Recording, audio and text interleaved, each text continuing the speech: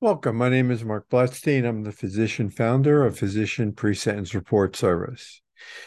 Today, this YouTube video podcast is directed at sentencing mitigation, but this is towards early release options. And again, ultimately, it's your stakeholders who are going to be making these decisions. So there are several options that we're looking at, four in total. Day one, let me get to the slide so that we can actually all see the same thing. And say one is good time.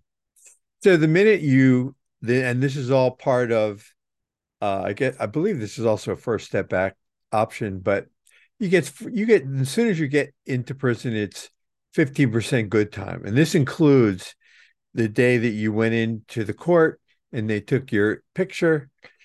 So you get 15% good time as long as you don't get in any trouble, but no infractions. RDAP. If in fact you qualified for the drug program, which meant that within the year prior to getting arrested, you have a substance abuse problem or a drug abuse problem, then depending on the length of the sentence, you have 24 to 30 month sentence, you get 6 months off. But if you have 36 or more months, then you can get up to 12 months off. So, that is how they have structured the benefits. But what you don't want to do is you don't want to be caught in a lie saying that you had a drug sentence when you didn't.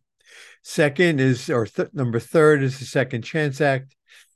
And it breaks down in this: if you have a sentence is greater than 60 months, then which is 5 years, you get the last 6 months on home confinement.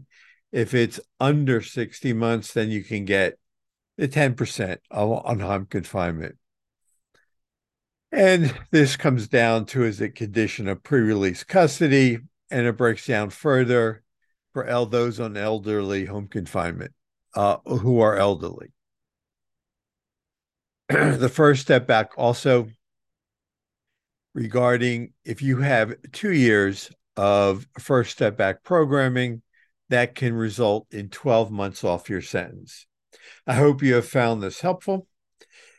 I am grateful that you've taken the time to listen. And if you have any questions, please don't feel free to give me a call. Have a good day.